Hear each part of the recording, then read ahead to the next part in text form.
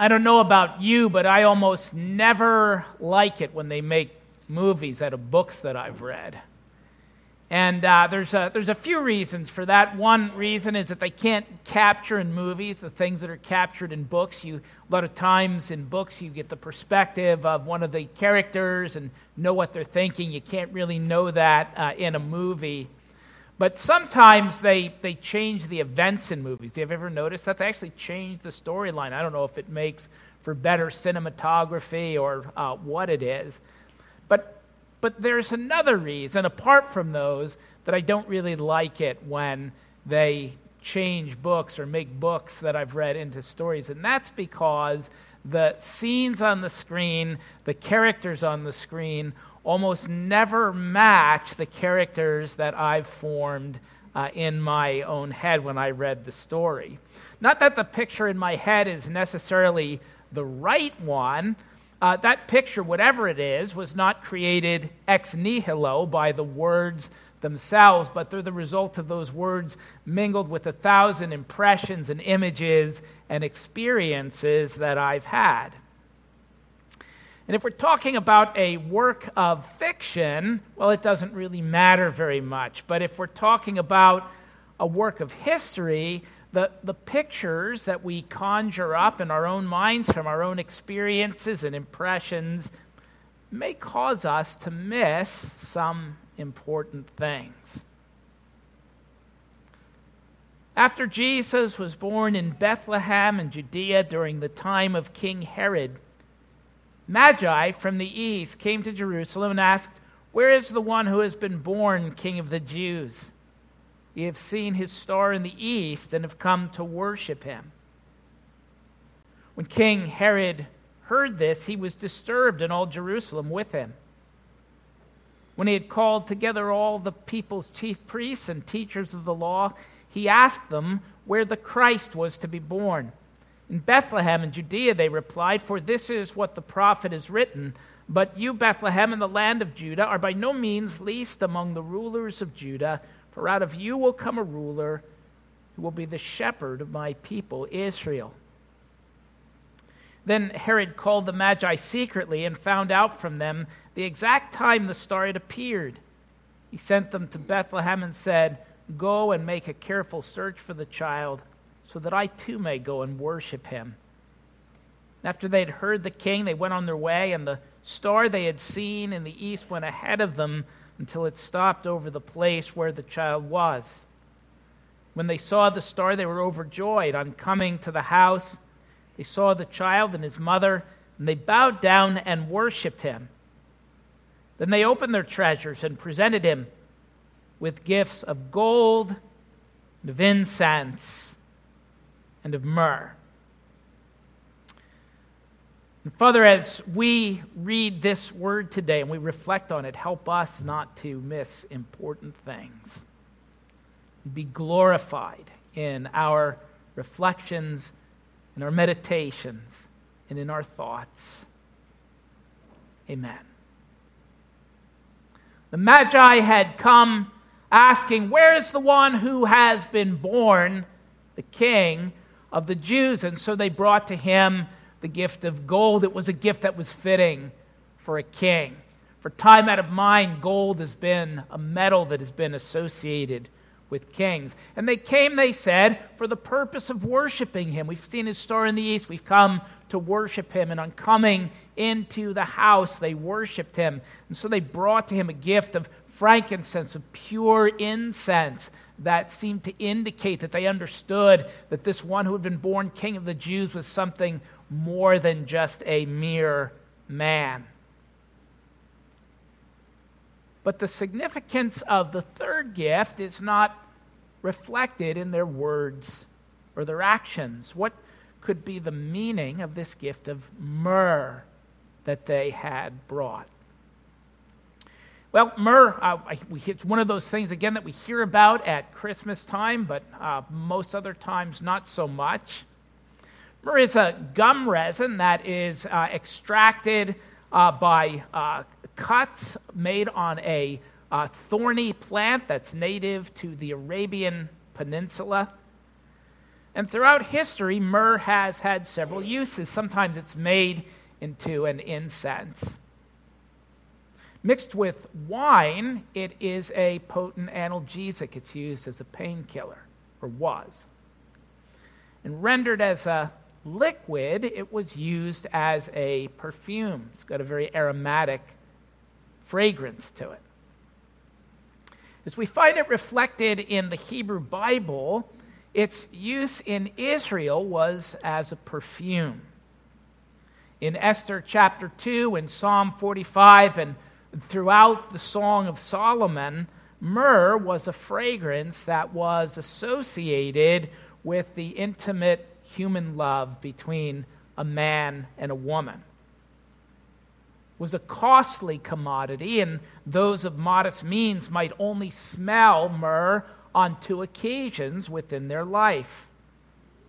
If they could afford it, or they had friends or family of some means, they would smell it on their wedding night because their wedding bed would be perfumed with myrrh. The Song of Solomon contains a kind of a strange simile in chapter 8. It says this, "Set me as a seal upon your heart, as a seal upon your arm. For love is as strong as death, and its zeal is as unyielding as the grave." It's a kind of an odd simile. It's something that, you might think that like a teenage goth would write to his girlfriend. It's a little odd to be likening your devotion to your beloved to things like death and the grave. What would cause them to make that kind of connection and for that to be meaningful to the ancient Hebrews? Well, it's because the other time in your life, if you were a common person, that you'd be apt to smell myrrh would be at a funeral. You see, myrrh was a funerary perfume. And in John chapter 19, when Nicodemus and Joseph of Arimathea would come to take charge of the body of Jesus and prepare it for burial, they would bring with them aloes and myrrh. So love and death were the predominant times in the lives of most people, a common people, that they would smell myrrh. The gifts of the Magi are significant. The gift of gold reflects that they had come to honor the one who had been born King of the Jews. The gift of frankincense is reflected in their coming to worship him. And because of the gift of myrrh, some of the ancient church fathers believed that the Magi understood that this king, deserving of worship, had come to die. Could the Magi have known? Throughout the prophets, we encounter a description of 2 figures. One is of a mighty Redeemer King, of the Christ who comes to rescue us. And the other is of a suffering servant. We see them side by side in the prophet Isaiah. It seems not to have occurred to the Jewish religious leaders of the first century that these 2 figures might in fact be one and the same person. And yet the New Testament tells us that they were indeed the same person. The Apostle Peter writes in his first letter, "Concerning this salvation, the prophets who spoke of the grace that was to come to you searched intently and with the greatest care, trying to find out the time and circumstances to which the Spirit of Christ in them was pointing when he predicted the sufferings of Christ and the glories that would follow." And he speaks there of the Christ, the redeeming king, the son of David. It's the one who suffered. Could the Magi have known? They had the Hebrew Scriptures. Could they have known that Psalm 22 spoke of him, that he in fact would take its words upon his lips as he hung on the cross and say, my God, why have you forsaken me? Could they have known that it was speaking of him when those same words of the psalm, or that same psalm says, I'm poured out like wax, and all my bones are out of joint. My heart is like wax, it is melted within my breast. My strength is dried up like a potsherd, and my tongue sticks to my mouth. You lay me in the dust of death, for dogs encompass me. Company of evildoers encircles me. They have pierced my hands and my feet. Could they have known that Isaiah was speaking about him who they had come to honor? When he wrote, surely he was despised and rejected by men, a man of sorrows and familiar with suffering. Like one from whom men hide their faces, he was despised and we esteemed him not. Surely he took up our infirmities and carried our sorrows. Yet we considered him stricken by God, smitten by him, and afflicted. But he was pierced for our transgressions. He was crushed for our iniquities. The punishment that brought us peace was upon him, and by his wounds we are healed. We all like sheep have gone astray. Each of us has turned to his own way, and the Lord has laid upon him the iniquity of us all.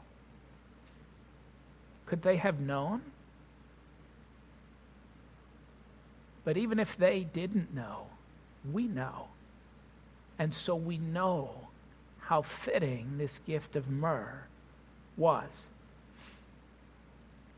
This one who was born King of the Jews, deserving of our worship, was the suffering servant who had come to die. And he came to die with a purpose, to take away our sins, to reconcile us to God, to bring us peace with God. I said before that when we read stories, pictures come to our minds.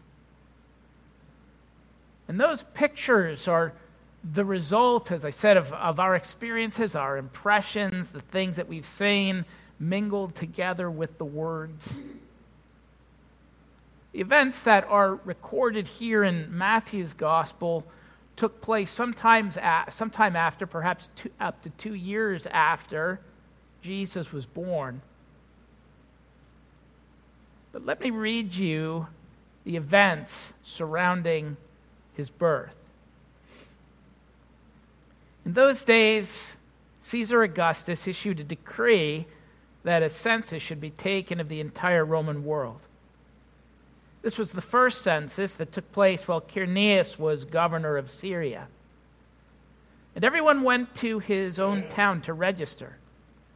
So Joseph also went up from the town of Nazareth in Galilee to Judea, to Bethlehem, the town of David, because he belonged to the house and the line of David. And he went there to register with Mary, who was pledged to be married to him and was expecting a child. And while they were there, the time came for the baby to be born, and she gave birth to her firstborn, a son. She wrapped him in cloths and placed him in a manger because there was no room for them in the inn. As I read those words, what do you picture in your mind? Perhaps you've seen this season manger scenes around town or on people's lawns, or maybe you've got one in your own house on your mantle or somewhere else in the house that comes out this time of the year. And my guess is that creche, that manger scene, looks like a wooden horse shed with a wooden feeding trough in it, maybe with a baby lying in it. We're told that the angels would come to the shepherds. They would go that night and see this sight And that picture that's so familiar to us is not the picture that they saw. Timber was far too costly in the southern Levant to use it for animal sheds and feeding troughs.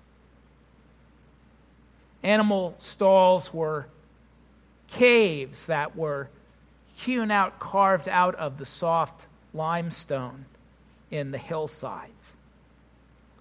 And feeding troughs were made out of quarried limestone blocks that were hollowed out. And that's what the shepherds saw when they arrived. A baby wrapped up in linens, lying on a bed of limestone in a cave of limestone. It was a place I imagine no baby had been laid to rest before. And it was an ominous portent. 21 chapters later, in Luke's gospel, Luke would record these words. It was now about the 6th hour, and darkness came over the whole land until the 9th hour, for the sun stopped shining, and the curtain of the temple was torn in two. And Jesus cried out with a loud voice, "Father, into your hands I commit my spirit." And when he had said this, he breathed his last. The centurion, seeing what had happened, praised God and said, "Surely this was a righteous man." When all the people who had gathered to witness this sight saw what took place, they beat their breasts and went away. But all those who knew him, including the women who had followed him from Galilee, stood at a distance watching these things.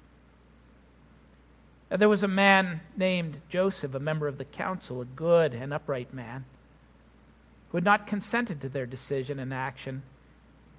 He came from the Judean town of Arimathea, and he was waiting for the kingdom of God. And going to Pilate, he asked for Jesus' body, and he took it down, wrapped it in linen cloth, and placed it in a tomb cut in the rock, one in which no one had yet been laid. You can make the case that Jesus' death was tragic. You can make no case that his death was pointless. Behold, the Lamb of God who takes away the sin of the world. God became man. Not immediately in the condition to which he leads us, but he became a man into our broken, our fallen, our sinful world, although he himself was without sin. He became a man of sorrows and acquainted with grief. He knew hunger and thirst and pain. He wept over the death of a friend, and he wept over the hard-heartedness of people. And he became not an immortal man, but a mortal one, capable of and liable to death. But not a senseless death. He came to die for your sins and for mine, and to rise from the dead in glory so that we could walk in newness of life at peace with God. Myrrh is perhaps no longer an appropriate gift to bring to the one who says, "Behold, I was dead, and now I am alive forevermore." But you can reflect that gift of myrrh by confessing your own sins and accepting him in his death to pay for your sins. The Apostle Paul would say to the church at Corinth that the cross is foolishness to those who are perishing, but to those who are being saved, it's the power of God. And you could pray today, right now, "God in heaven, I can do nothing to pay for my sins, nothing to reconcile myself to you. But I believe that Jesus died for my sins, that he rose again for my justification, to give me peace with you, and I receive the gift of your grace through his death, through his sacrifice, and I bow to him as my king, and I worship him as my God. If you've not done that before, I want to encourage you to take the next few moments as we celebrate the Lord's Supper to seek him and to find peace with God. Reflect on what Jesus has done, and let me call on you and encourage you to believe, because he offers you grace and forgiveness and full cleansing from sin and reconciliation from God. Receive him. Accept his gift. And if you have done that, and you've confessed that faith for the world to know, you've been baptized and you've joined his church, this one or another, I invite you in the name of the Lord to come and partake of this table, because it is the sign and the seal of everything the myrrh represents.